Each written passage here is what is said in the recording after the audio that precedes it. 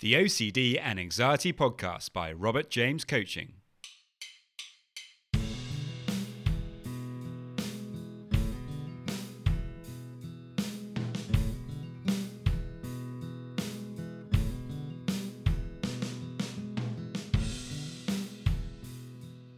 Hello and welcome to the OCD and Anxiety Podcast, where we explore how to have a more positive relationship with anxiety disorders, taking back control so that you can start living the life you choose and not the one chosen by your fears.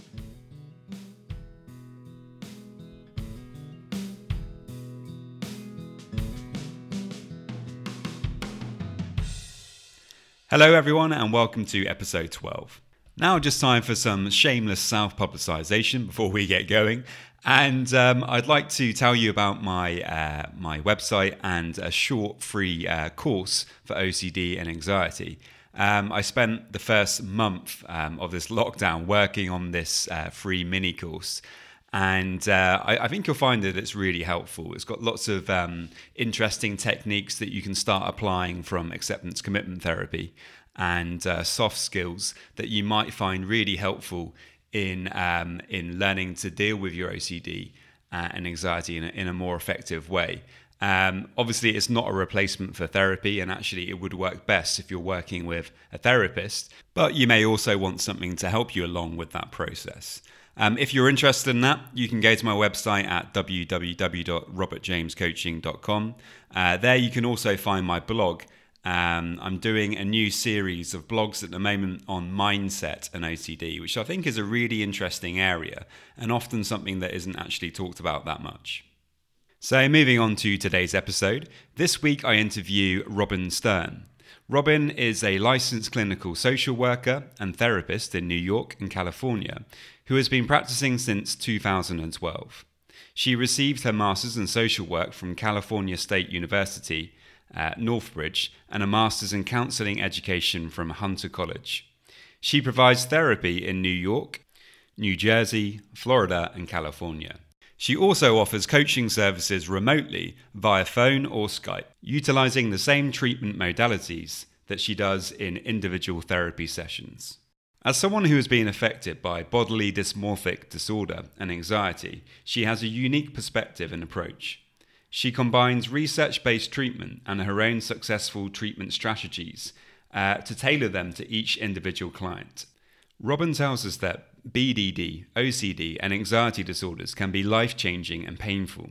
However, with the right modality, including cognitive behavioral therapy, exposure response prevention, acceptance commitment therapy, and mindfulness, you can learn to not engage in compulsions, challenge the way you think and feel, and most importantly, come to experience a healthier and better quality of life. Robyn's passion and knowledge within working in this field really come throughout the interview. And not only is she a specialist in OCD, but she's also very much a specialist in working with people with bodily dysmorphic disorder, which is a really interesting area and something that I don't actually know that much about myself. So it was fascinating to find out more about that and how she changes her treatment approach for dealing with these kinds of problems. To get in touch with Robyn, you can find her on Instagram at BDD OCD Therapist. Anyways, I hope you enjoy, and if you would like to leave us a 5-star rating, that would be much appreciated. Many thanks. Hi Robyn, welcome to the podcast. Thank you for having me. Thank you for coming on. So you're based in New York and you're a therapist working with OCD. Have you been working as a therapist for a long time? I've been working as a therapist since 2012, first starting in California. Right. So why did you decide to become a therapist? Growing up, I always knew that I wanted to help people. I didn't necessarily know in what capacity. I used to work as a guidance counselor, so I helped kids, students in the school setting. And then the more I got involved, the more I realized I wanted to go deeper into helping people. And the only way to be able to do that would be going back to school to be able to become a therapist. Yeah. So once I decided to make that call in 2010, I went back for my second master's degree in social work Mm. with the thought in my head that the goal would be to be a therapist in private practice with a specialization in obsessive compulsive disorder, body dysmorphic disorder, and body focused repetitive disorders. Wow. Okay. And why did you decide to focus on these areas? So for me, I have body dysmorphic disorder myself. The DSM-5 does have body dysmorphic disorder as a separate disorder, and it is, but that oftentimes within the OCD community it is considered an OCD spectrum disorder. So there's a Mm. lot of similarities. With body dysmorphic disorder, there's a ton of intrusive thoughts, and in response to the intrusive thoughts or images, compulsive behaviors, whether it's an actual physical behavior or mental compulsion, will usually go hands in hands with that. So the treatment that I did for myself was CBT, ERP, and acceptance commitment therapy. So having that experience as a client, I really wanted to take that next step as a clinician and offer that to my clients. So I did a lot of training as a clinician to be able to feel that I had a strong grasp on these evidence based practices to treat these disorders. So it was Yeah. always something that I knew that I wanted to do once I went back for my master's. I was very clear on the area because of what I had been through and wanted to make sure that people had this opportunity to get the best treatment that there was out there for these disorders. Yeah, wow, I bet that's really interesting, and I bet that's really helpful and really reassuring for your clients to know that you can understand exactly where they're coming from, no? I agree. And I always tell my clients I can't speak for other therapists because I can only speak for myself coming from the place of being there where my clients have been. And I do feel like there's a sense that I understand the intricacies of this disorder in a way that maybe other people wouldn't because I've experienced it. I've Mm. been in the trenches where I didn't think I would be able to go and do my hierarchy or do my exposures or challenge the thought or sit with the discomfort of anxiety. And I have never had a client ever feel that it wasn't a positive thing. It makes the client feel more accepted. They feel that I can really understand them in a way that many times others couldn't. And I find that it really motivates them and they buy into treatment a lot more quickly. Mm. And it really brings us to have this beautiful rapport with one another and the realness of understanding that even if you have this disorder that you can still live a full life. OCD and BDD and all these disorders, they're not curable, but you can live functioning, healthy, happy lives with them. And Yeah. so I think when clients see me as a therapist who's been down that road and who's open about it, I don't hide it. That when it's clinically, important for me to share that, I do. I think that it helps them and it really gets them to a place where they're ready to do the work for themselves. Great. And can you tell us a bit more about body dysmorphic disorder? Because I don't actually know too much about it. Sure. Body dysmorphic disorder is, I always say it's more of a perceptual disorder about one's appearance. So, what happens with someone with body dysmorphic disorder, they'll often see what they deem as a flaw or a defect in their appearance that is insignificant or not even there to anybody else. But it is so disturbing to the person that they're not able to function. People with body dysmorphic disorder oftentimes it could be any part of the body, but we oftentimes see it from the neck up. So you'll hear people being concerned about their skin tone, their skin color, about symmetry in regards to their facial features, their Mm. nose. It could be acne, wrinkles, facial hair, redness, pale teeth, all the above. And what will happen is they'll do a lot of compulsions, such as mirror checking, Googling. So, Googling is very similar to a lot of people with OCD doing that, asking for a lot of reassurance, doing a lot of checking behaviors. You'll also see some camouflaging behaviors, Mm. a little bit different than OCD in the sense that you'll see a lot of people wanting to go get cosmetics procedures because they still believe it's a physical defect and not, Not mental. uh, yeah, not a mental health issue. Mm. So I always say that we're not the first people that that clients come to. Oftentimes clients will go to their dermatologist, or they'll go to a plastic surgeon before they're coming in to see a therapist, where they're ready to admit Yeah. they actually have this. Yeah. So, and what's so devastating about this disorder is that 80% of people who have it have suicidal ideation, and Oh, one in no. four people attempt suicide with body dysmorphic disorder. So it's Wow. really a real sad disorder where a lot of people have a ton of shame, and it's not really talked about. So my dream was to always get out there and talk about it. And obviously for me, if you would have asked me 10 years ago, would I be in this field talking about my own body dysmorphic disorder? No way. But it was a journey for me to get Yeah, yeah, here. yeah, yeah. And I'm grateful and blessed for that opportunity, and has kept me in a place that I have to, you know, hold myself accountable to my behaviors and really make sure that I'm doing what I need to do to stay healthy and stay accountable. But it's definitely something that has taken time for me to get to a place where I'm open and honest about what it is that I struggle with. And the hope in doing so is not selfish. The hope in doing so is to help other people, to bring this disorder out of the shadow and to bring it in the forefront where people are open and comfortable in getting treatment. Mm. And so that was always my goal, because I would have loved to have that person in front of me when Yeah. I was going through this. Yeah, yeah, yeah, yeah. Now that's really interesting. It's another part of the OCD spectrum that's it's less well known, but obviously causes a lot of difficulty for the people who experience it. So I think maybe more work should be done on kind of getting information out there, no, so that people know about it. Absolutely. Yeah, yeah.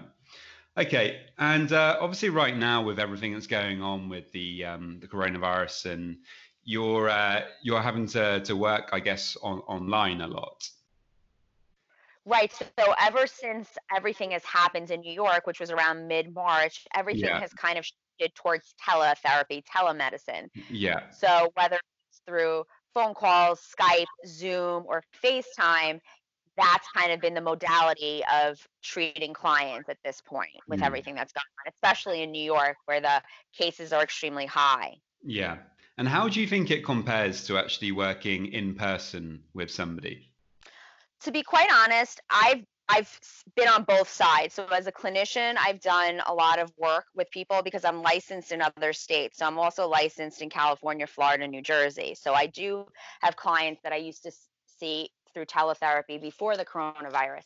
And Mm, so I also had a therapist that I saw remotely as well at about 8 or 9 years ago in Florida. So for me, as a client doing, exposure work and acceptance commitment therapy work and cognitive work, it was equal to me.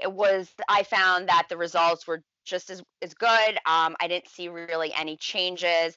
I think it comes down to a lot of motivation, obviously, but I believe in general, this type of work is going to require a lot more than just a therapy session. So what I always tell my clients is the therapy session is there so we can teach new skills, we can check in to see how everything is progressing, what's been going on, how they've been doing. But the most of the work, the bulk of it is done outside of the session. So to me, it is not as imperative. When I deal with body dysmorphic disorder, the only thing that comes up is that a lot of people like to do avoidant behaviors, which means they don't want to leave the house. The only yeah, problem with teletherapy is that it's not forcing that. The hope is that it's enough of a trigger that they see themselves on Zoom that it's still enough to do it, and that they're going to do the exposures and the work that come along with it. But I think even research has shown that there really isn't a big difference, that the efficacy of the practice and treatment is just as good as if you were going to a therapist in person. And I'm almost positive that if you ask my clients, they would tell you that they feel like they're doing just as well as they did when they were mm, coming to see me in person. So I don't see any major changes. The only difference is that some people maybe are not that comfortable with this format. But mm, overall, I think it's really effective. I think it allows people to have more flexibility in who they can see. And I think that most people actually enjoy it. So it's been a really working for most people. Yeah, that's really interesting. So you think that the important thing is that the therapist, whether they're online or in person, is actually setting exposure work and giving the client homework and activities to do in their own time, so they can start practicing the skills, and because that's when they start making the most progress. No, when they start practicing those skills in their own time. Like you can only do so much during a therapy session. No, absolutely. And so I always tell my clients that that's like the least of what this treatment is. Mm. You need a great therapist to get you going, and it's great if they have a coach in addition to help them through it. But they have to do the work also, and it's not like a typical therapy session where you're just going in for depression or talking about your week or talking about a relationship. The type of work for OCD requires work. There's homework to it. Cognitive behavioral therapy with exposure response prevention requires you to do some pretty intensive work outside of the therapy session. Mm. So it's really something that someone has to buy into and be a self-starter, truly. Yeah. So this is just one other component of it. So I've only seen really good things, and I've actually started with a few, because a predominant a lot of my practice is people that I've seen in person, but I've had about 5 or 6 new clients throughout this period who I've actually never met in person. Yeah. And we're doing really well, and we're getting a lot of the foundation underway with the OCD, and a lot of psychoeducation and getting into the hierarchy and doing the exposure work and incorporating mindfulness and Yeah. being present and all of that. And Yeah. so I don't really feel that they're losing anything by Yeah. doing it this way. I totally agree. The clients that I've been working with online so far have been doing, been doing really well as well. And I really do think it's a way that works, and people they have the opportunity to be a bit more flexible as well. It's, if they can actually do things from home, they don't have to go somewhere. That's an added Right. bonus. So yeah, I totally agree. Um, so, what is your preferred method of treatment for OCD? Sure. So the gold standard treatment is cognitive behavioral therapy using exposure response prevention. Mm. So with ERP really being the model that I fall on, where I definitely challenge the thoughts and like to look at what the rigid thoughts are and the cognitive distortions and the lenses that people look through. But the exposures to me are what's going to really help and get them into a place of recovery. Mm. I myself have also very interested in mindfulness and meditation, and so that led me to be more open when my former therapist worked with acceptance commitment therapy, which is a third wave behavioral therapy. Yeah. So I do combine that therapy as an adjunct to the traditional CBT ERP. And the reason I feel that acceptance commitment therapy is a great adjunct is that it's this idea of accepting what is, with obviously this radical acceptance with no judgment, and this idea that you can coexist with whatever you're dealing with. In this particular case, you're coexisting with the anxiety and the intrusive thoughts that come along with OCD. Mm. And then look to see what is your value. So what are your values in life? What it is that you want to do. So not related to your OCD, but in life. And the hope is that your values and what you want to do is going to be your motivation to do the work. So you go to your values and you bring that back into doing the exposure work. So I think for me, that's the approach that I tend to use with my clients. I know a lot of traditional OCD therapists, because I have a ton of colleagues, 'cause I'm very involved in the International OCD Foundation, really just do ERP, CBT, and Mm. that's fine. But for me, especially because I've been down this road myself as a client, I felt that I was missing something in that treatment. Absolutely. Yeah. I didn't get to where I needed to be in terms of my recovery without adding in, acceptance commitment therapy. Even in some aspects, I even use dialectical behavioral therapy skills, which is like dealing with distress tolerance and emotional regulation. So for me, those third wave behavioral therapy treatments have been completely life changing for myself, Mm. and Yeah. I had that idea and this vantage point that this was an important part to collaborate with the other stuff to have a better modality and different things to be able to treat people more holistically. Yeah. So I Yeah. don't treat people from a cookie cutter approach.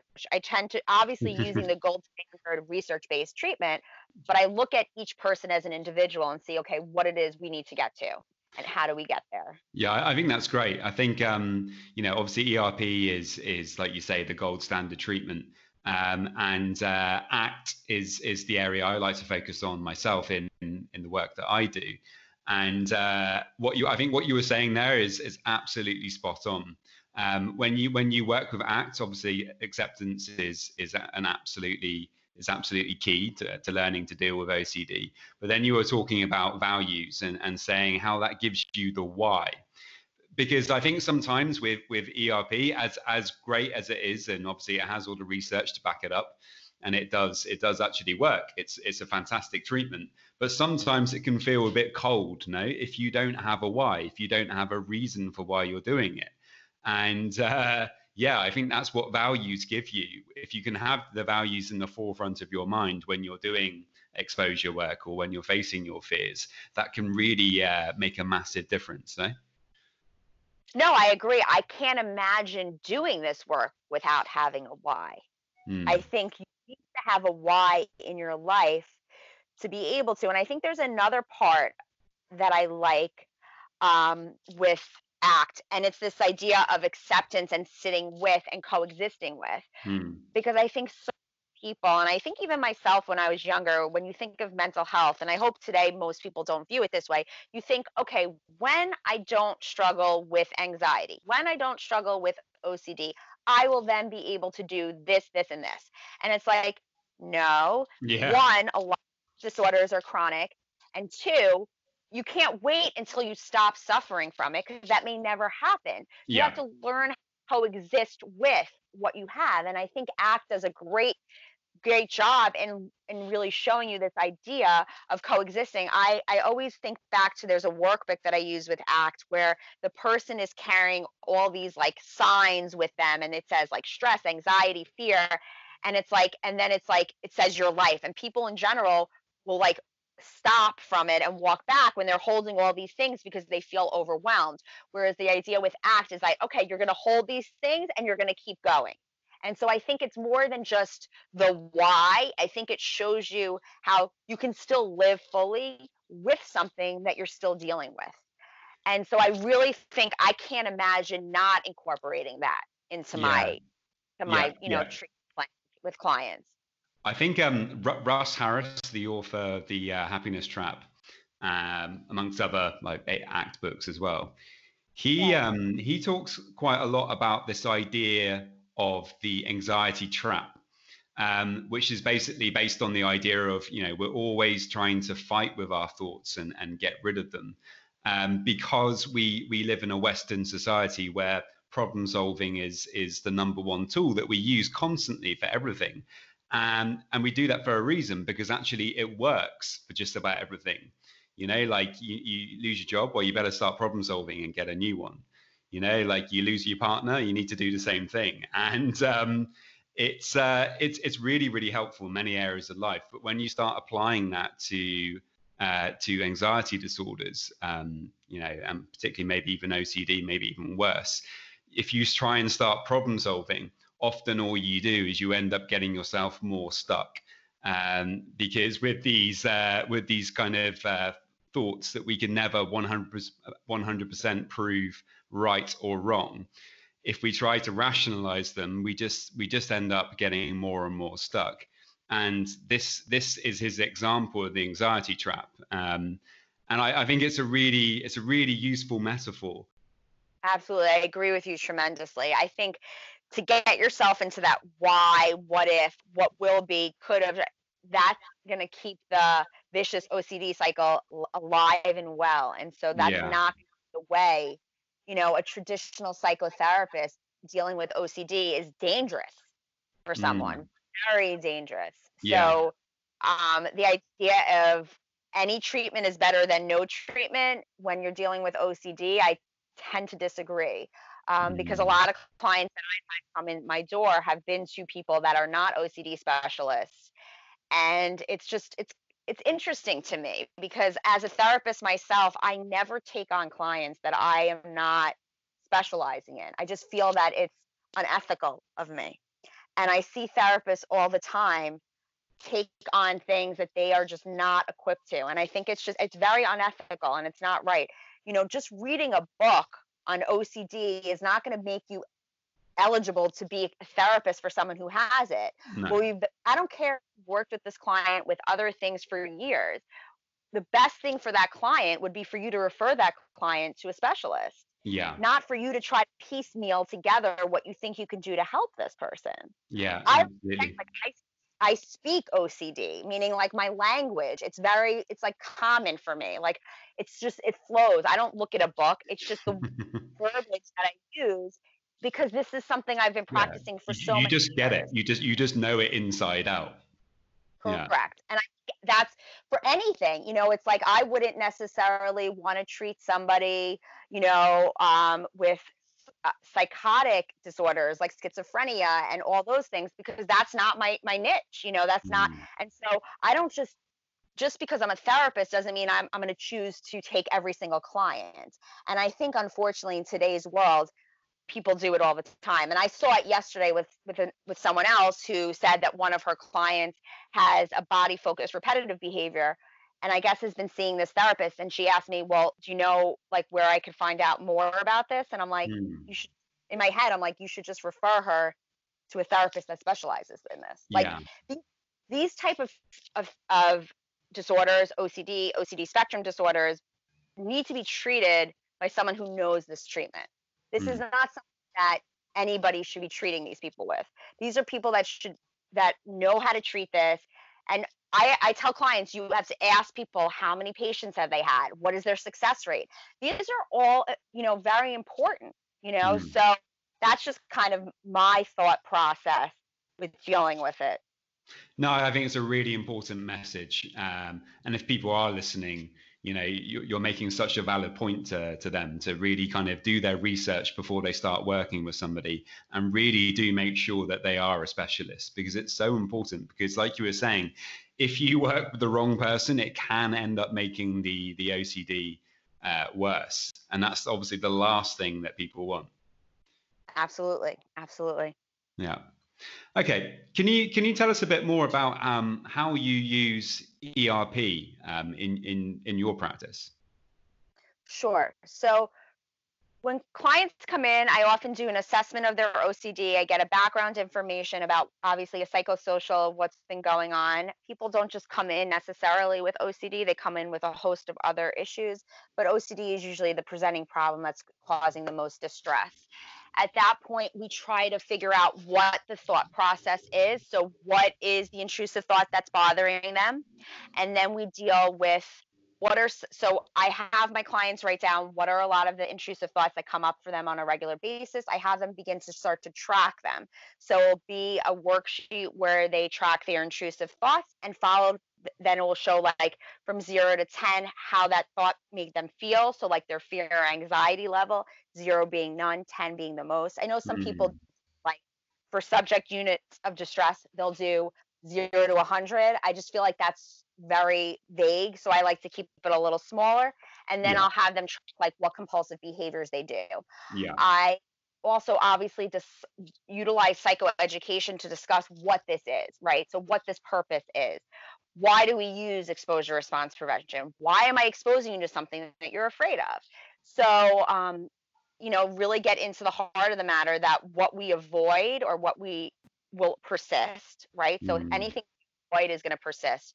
Anything that we engage with is also going to persist and make us feel much more uncomfortable. So anything we're giving the power of our thoughts to is also going to make it feel even more real. We talk about this idea of just because you have thoughts and feelings or see images doesn't mean that they're real. It's just is. And this idea that people say, well, if I'm having these thoughts and they must mean they're true, but that's not necessarily the case. And we see that with OCD. In terms of exposures, once they have done maybe a week or two of writing down and tracking what they're doing, we come back and we start to break down. And let's say we're dealing with someone with harm thoughts. So their thought is, I'm afraid to watch something on television that has a murder scene for fear that that means I'm going to want to hurt Mm. somebody. So then I would ask them, okay, from 0 to 10, how anxious would you be if you had to watch that movie? And so then we would do it like this. So we would go through every compulsion they're doing, and it would either be if they're avoiding it, it would be how anxious would you be if you were doing it. Mm. Um, it's a compulsion, like when they see something, they have to call their parent to make sure they're okay. Then it would be like, how anxious would you be if you couldn't call your parent? So Yeah. after we uh, an exhaustive list of all the compulsions and the avoidance behaviors, and we number them based upon their level of anxiety, we begin to set up the hierarchy, starting from the least anxiety, which is going to be 1, because obviously 0 is none, going Mm. all the way up to 10. And then we begin to do these exposures, which means we're exposing them to it. We're putting them in situations that initially induce fear. The goal of exposure response prevention is it is to experience anxiety. So let's be Yeah. clear. Exposures are not fun. Exposures are not relaxing. This isn't like meditation. Exposures are going to induce fear. The thing is, we're going to show you that you can sit through it, and that eventually, if you look at the way anxiety is manifested, anxiety can get escalated, but it usually levels off and then goes down.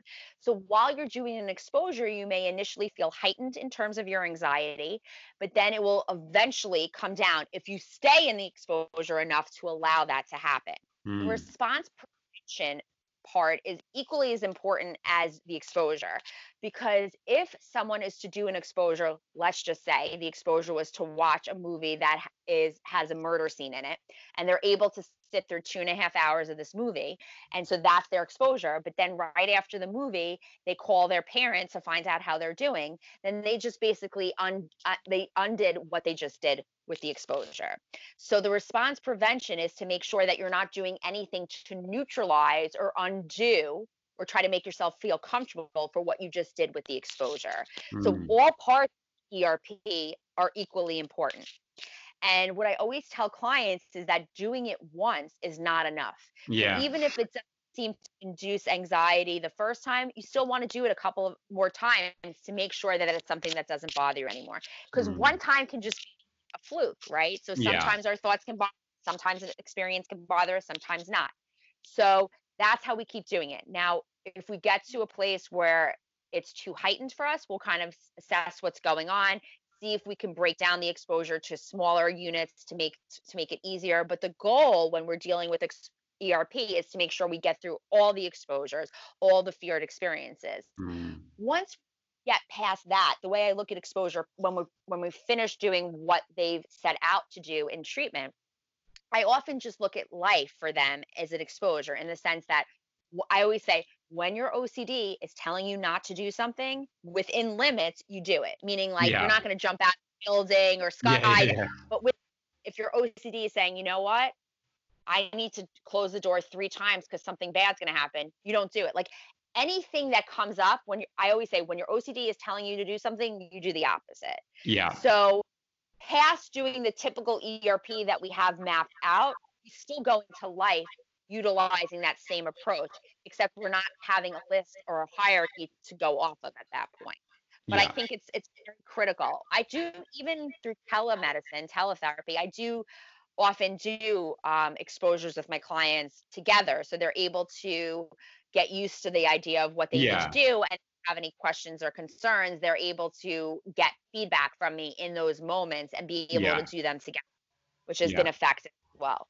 Okay. And when you're asking people to kind of sit with the anxiety, like how do they actually do that? So they're observing the anxiety. Like how would you like tell them to be in that situation when they're doing that?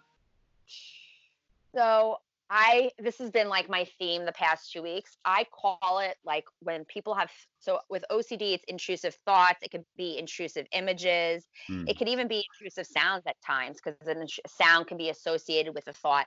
Um, I tell clients to begin to kind of watch them like they're on a conveyor belt. So you're just watching them, you're noticing them, And you're coming at it with a non-judgmental stance. So you're not labeling good, bad, right, wrong. And you're just coming from this, passive observation. So it's just looking at it, and you're not judging it, and you're not engaging with. So the idea with OCD is, so many people are so caught up in the thoughts because the thoughts are very, very uncomfortable.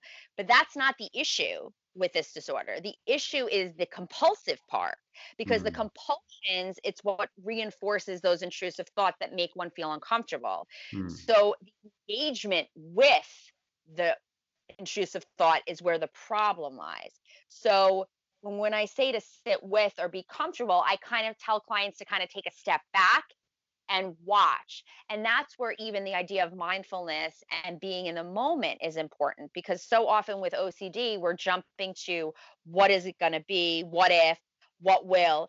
And so if we're staying mindful and being present, we're only in the here and now, which makes it a little bit easier to be able to just passively observe and kind of Mm. come at thoughts non-judgmentally. And that's going to be key, because so many people have such horrible themes with their OCD, whether it's pedophilia OCD, whether it's homosexual OCD, whether it's harm OCD. And I'm just naming a few, and they're so horrific to them. So to sit there and not be judgmental based upon these thoughts is going to be very difficult, Mm. but it also disarms the thought. And I don't mean to minimize the client with their OCD, but I often tell them, to me, when I'm working with them, the content is not the problem. So Yeah. whatever the thing is not what my objective is. My objective is to help you break it by breaking the behaviors. So for me, your thought could be based on a pedophilia OCD or harm OCD. It doesn't matter. I'm still gonna conquer it the same way. Your Okay. thoughts are not your enemy. Yeah. They're not. Yeah. So bringing a mindful attitude to observing to observing the thoughts and the anxieties and the emotions as they come up, and kind of not kind of judging them or fighting with them at all, just allowing them to be there and doing your best to observe them and notice them as they go up and down, no? Because that's the one thing we know for certain is nothing kind of ever stays the same. And with Absolutely. anxiety, often it can feel like, like this anxiety is never going to come back down and it's only going to get worse and worse and worse. But actually, when you really pay attention to it, you begin to notice, oh, actually, like it's just gone down a little bit, or there are very small fluctuations in it. And yeah, I think it's really helpful actually when you bring this kind of interested attitude towards anxiety, like an investigator, it really does change the way you experience it and the way that you view it. You're no longer kind of someone who's fusing with it. When you're like an investigator who's kind of interested in watching it, you're a third party. It creates a bit more separation between you and the thought, and that's a much better place to be. I agree with you. Great. And so could you tell me, like, when someone's really struggling though with ERP and they really want to do it, but it's too hard? How do you work with somebody like that? Well, that's where I feel like I use these other third wave behavioral Mm. therapies. That's Yeah. where I feel like you're dealing, if you know anything about dialectical behavioral therapy, which is was created by Marsha Linehan, which is often used for people with borderline personality disorders, but and even eating disorders, that it really helps with dealing with distress tolerance and emotional regulation. And when we're dealing with people with OCD, oftentimes they're really unable to deal with their stress and their distress Mm. tolerance. So doing a lot of those activities initially will help them. Now, you'll have a lot of traditional OCD therapists that will say, nope, you have to encounter this and this is what it is. And I get their thought process, but this is my thought process, is that those people are never going to do ERP, because they're never going to get to a place where they're going to feel comfortable enough to engage in it. Yeah. So rather not lose them, because I know the benefit of what ERP is going to do for them. So I'd Mm. rather them where they're at and utilize other techniques to try to lower their anxiety so that they're able to enter into this treatment.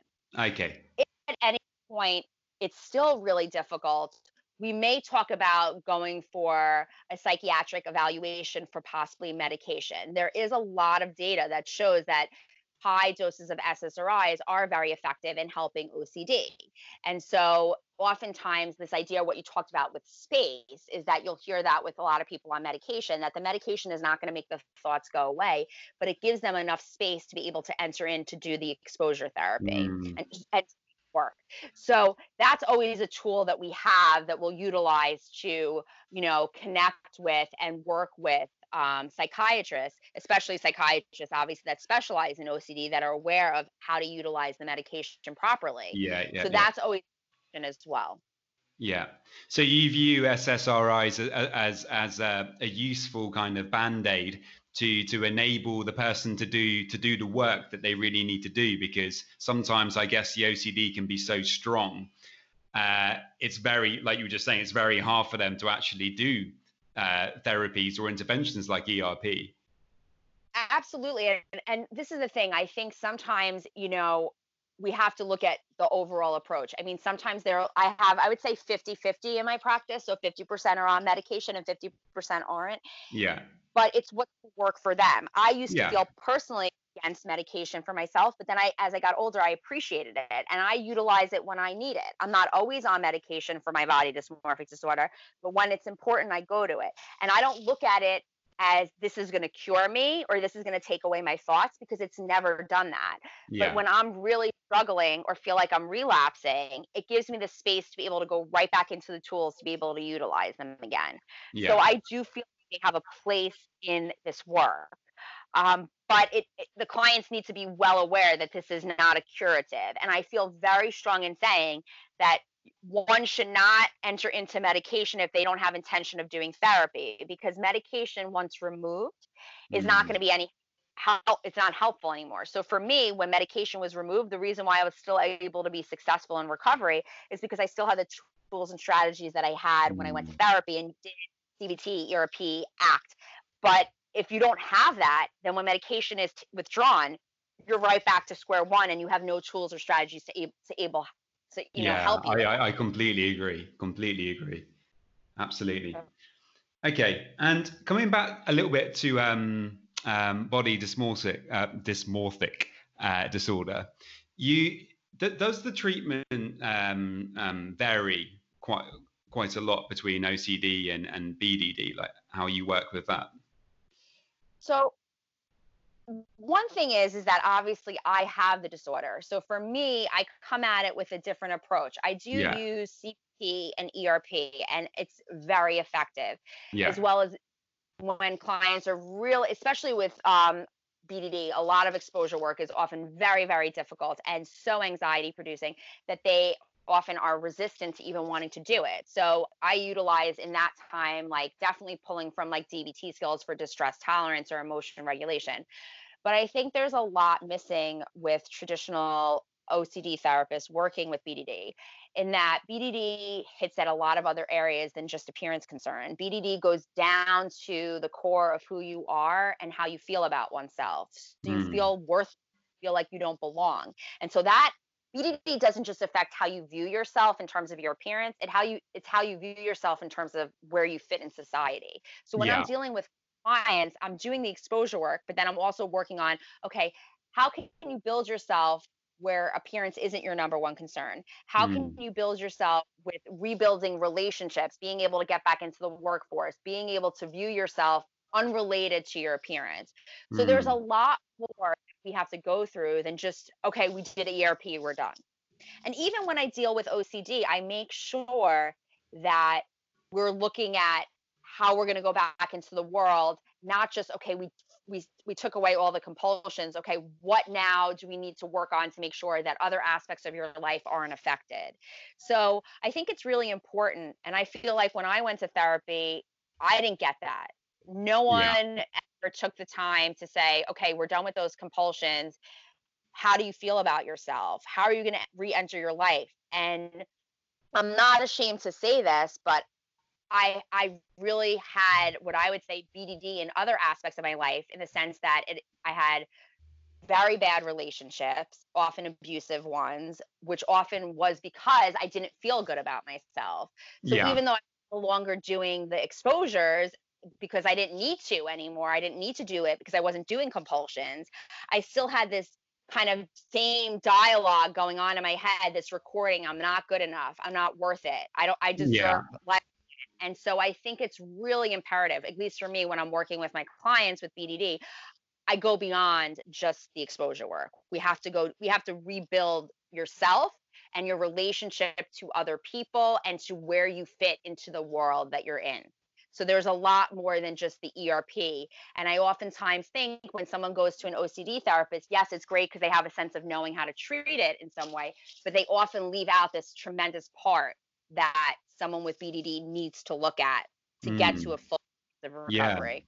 And do you think it's a growing area? It's a growing disorder because of social media and because of our culture that has such a fascination in appearance. It seems to be an ever kind of growing area. Do you think it's becoming more prevalent? I think it's becoming prevalent, but I also think its word is used wrong. So I know if you see right now, people are saying like OCD isn't an adjective. So this is the thing: the word body dysmorphic disorder is not used. It's used as body dysmorphia, and it's Mm. often incorrectly. So is the word out there? Yes. Is it completely correct? No. So as someone who has it and as someone who treats it, it scares me because I feel like it's really minimized. Like they act like it's not a big deal, and doesn't everybody have it? No, not really. So I'm glad that it's out there, but I just wish that it was out there in the right way. So Yeah. I think just like OCD, it's taken time for people to truly understand. You don't just say you're so OCD, and understanding what OCD truly means. And it Mm. doesn't just mean like organizing your books a certain way or cleaning, Yeah. that it's going to take some time for people to truly understand body dysmorphic disorder, and for them not to throw it around in a hashtag and think that this is what it is. Mm. You know, my hope, I worked with someone else in California on forming the Body Dysmorphic Disorder Foundation. And with obviously everything that's going on with COVID-19, it's been a little bit more challenging to really kind of start everything. But the hope is to be able to get this message out there. The hope is to be able to get to plastic surgeons, dermatologist offices, med schools, front lines, to be able to get this to people so that they know about this. Mm. Um, it's out there, but I will say, as someone who's had it for over 20 years, it hasn't shifted tremendously. The only difference, at least for me, is that I'm just vocal about it. But I don't really see that there's tremendous amount of information. And I still feel that now the word is slightly out there, but it's misused. So that to me is dangerous, right? So we see that with OCD. It's dangerous to have this wrong meaning with something so serious, because Yeah. what happens, the person, not myself, but someone who has not been treated, they feel minimized, marginalized, and feel like they're not being understood. And that could actually hurt them and make it worse for them. Yeah. Yeah. Yeah. Yeah. Yeah. Okay, that's really interesting. And can you tell me, with obviously with OCD and BDD, it's a really big part of learning to deal with it is learning to deal with uncertainty. And you've already kind of talked about it a little bit, but could you kind of give us some tips for how you can kind of deal with uncertainty a bit better if you are struggling with these disorders? So one of the things I like my clients to do is think about in their life what they're able to do when with some level of uncertainty. And everyone, I've never met one person, no matter how severe their OCD is or BDD, where they're completely paralyzed in every aspect of their life, right? So Mm. there's something they're doing where they've accepted some level of uncertainty. Because the reality is this: everything in this world is uncertain. The only certainty we know is that we will one day die. How that will be, we have no idea. When that will be, we don't know. So people that I'll say, "Are you afraid of flying?" No. Are you afraid to drive a car? No. Are you afraid? So I'll say, "Well, then you're accepting some level of uncertainty, Yeah. right?" So Yeah. Yeah. Yeah. you going on an airplane, you get yourself. So we look at. I think it's important because I think people need to see tangible moments in their life where they've accepted some level of uncertainty. And then we talk about this idea that with OCD or BDD, whatever we're doing in terms of compulsion, whether it's mental or physical compulsion, that is not really doing anything to take away uncertainty. It's a false sense of removing uncertainty. It's actually not doing anything. It's not Mm. really, you're not going to have certainty because you're stepping backwards and forwards 10 times. You're not, by checking or getting reassurance, none of that is going to provide you with certainty. It's this false sense because you're feeding the OCD. It's not Mm. real. Yeah. So I try to tell the client that so they understand it. And especially they're able to get it more when they're not in the midst, obviously, of being triggered. Yeah. But what I really find really makes them like be like, wow, is like noticing times in their life where they've accepted uncertainty. And that gives them, I always like to come from like a strengths perspective in the sense of like, what has been helpful for you, right? So we don't want to come from something where they've never been able to be successful at something. So we look at where they've been successful. And if they've had a lot of moments in their lives, whether it's through driving a car or going places where they weren't scared, I use that as, you know, fuel to be like, look, in these moments in your life, you've accepted some level of uncertainty and you were okay. So why don't we experiment and try with this and see if we can? And I also bring up like the things that they've done in the past to help them hasn't worked. So are they open to at least try this? This isn't anything that's dangerous. This is something we're going to do together. This is something I've done myself. I never put you in a situation that you're going to be uncomfortable. At any point that you want to come out of it, I'm here to help assist you with it. And so I think, it's understanding their need to want certainty, but really reminding them that that doesn't exist ever, and Yeah. that these false you're getting a false sense of certainty, but it's Yeah. not real. It's Yeah. Yeah. not Yeah. real. I love this idea of reminding people that they already experience so many situations in their lives where they are actually accepting the uncertainty. I think that's a really good way of showing. I've not come across that before. Yeah, I think that's a really good idea. Okay, and another question in regards to compulsions. People get so stuck. They really feel like sometimes they have no option but to perform their compulsion, which is obviously keeping the cycle of OCD going. For someone who's really struggling with that, do you have any tips that can really help them to kind of just create a bit of space to enable them to kind of to not perform that compulsion? Because it can be so hard in the moment when you're trying to you're trying your best to diffuse from a thought, or you really don't want to perform that compulsion, but you don't see any alternative. is, Well, is there something they can do in that situation? I think sometimes this is where I like to use the cognitive approach of having them kind of see their thoughts play out, because I think it is an important part of this treatment in the sense that Mm, I have an automatic thought like, if I don't close the door 3 times, everyone in my family is going to die. And so it's mm, like, that is like a tremendous feeling. It's really stressful. You feel this sense of responsibility and that you must do it, and there's such a consequence in your mind that this can happen. So I think when you pull it down and you see, okay, what's the thought coming in, and how anxious is this making you, and this might make someone an anxious of like a 10, and then what is the evidence for it? Well, I just had the thought. That's what most people are going to say, so is that evidence? What's the evidence against? My family is healthy. They take care of themselves. They live in a nice neighborhood. They have an alarm system, all these things. And then they have a dog in the house. And so what's a more rational way of looking at it? Well, more rational is that, we don't have certainty in everything, but the likelihood that something catastrophic is going to happen, we don't really have any evidence to support that. And so I mm. think sometimes when we pull the thought out a little bit, it does give some space, because if we're just looking at the straight intrusive thought, it can feel very overwhelming. So I think that's one way of kind of looking at it at a more balanced perspective. And people aren't going to love this too much, but sometimes when the anxiety is too over, like for certain clients, then I do want them to maybe do something to ground themselves in the moment, do something to kind of like literally for me, it could be, putting your feet on the ground, especially in the warmer months, just feeling your feet on the earth, looking around you and just being Mm. very of what you see, being very present, like coming back.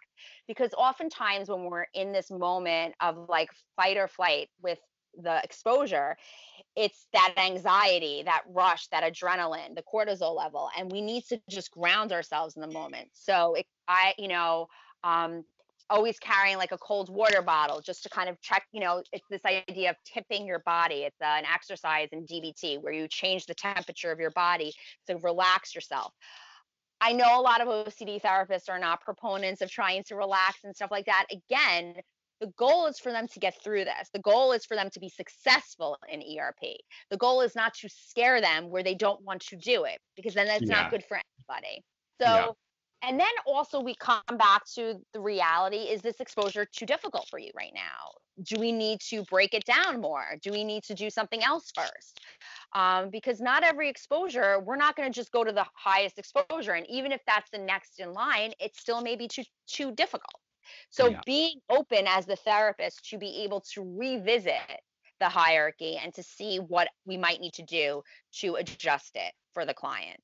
We're not trying to reassure them or take away all anxiety, but we're not trying to, throw them into the lion's den where they can't get out. That's not gonna work.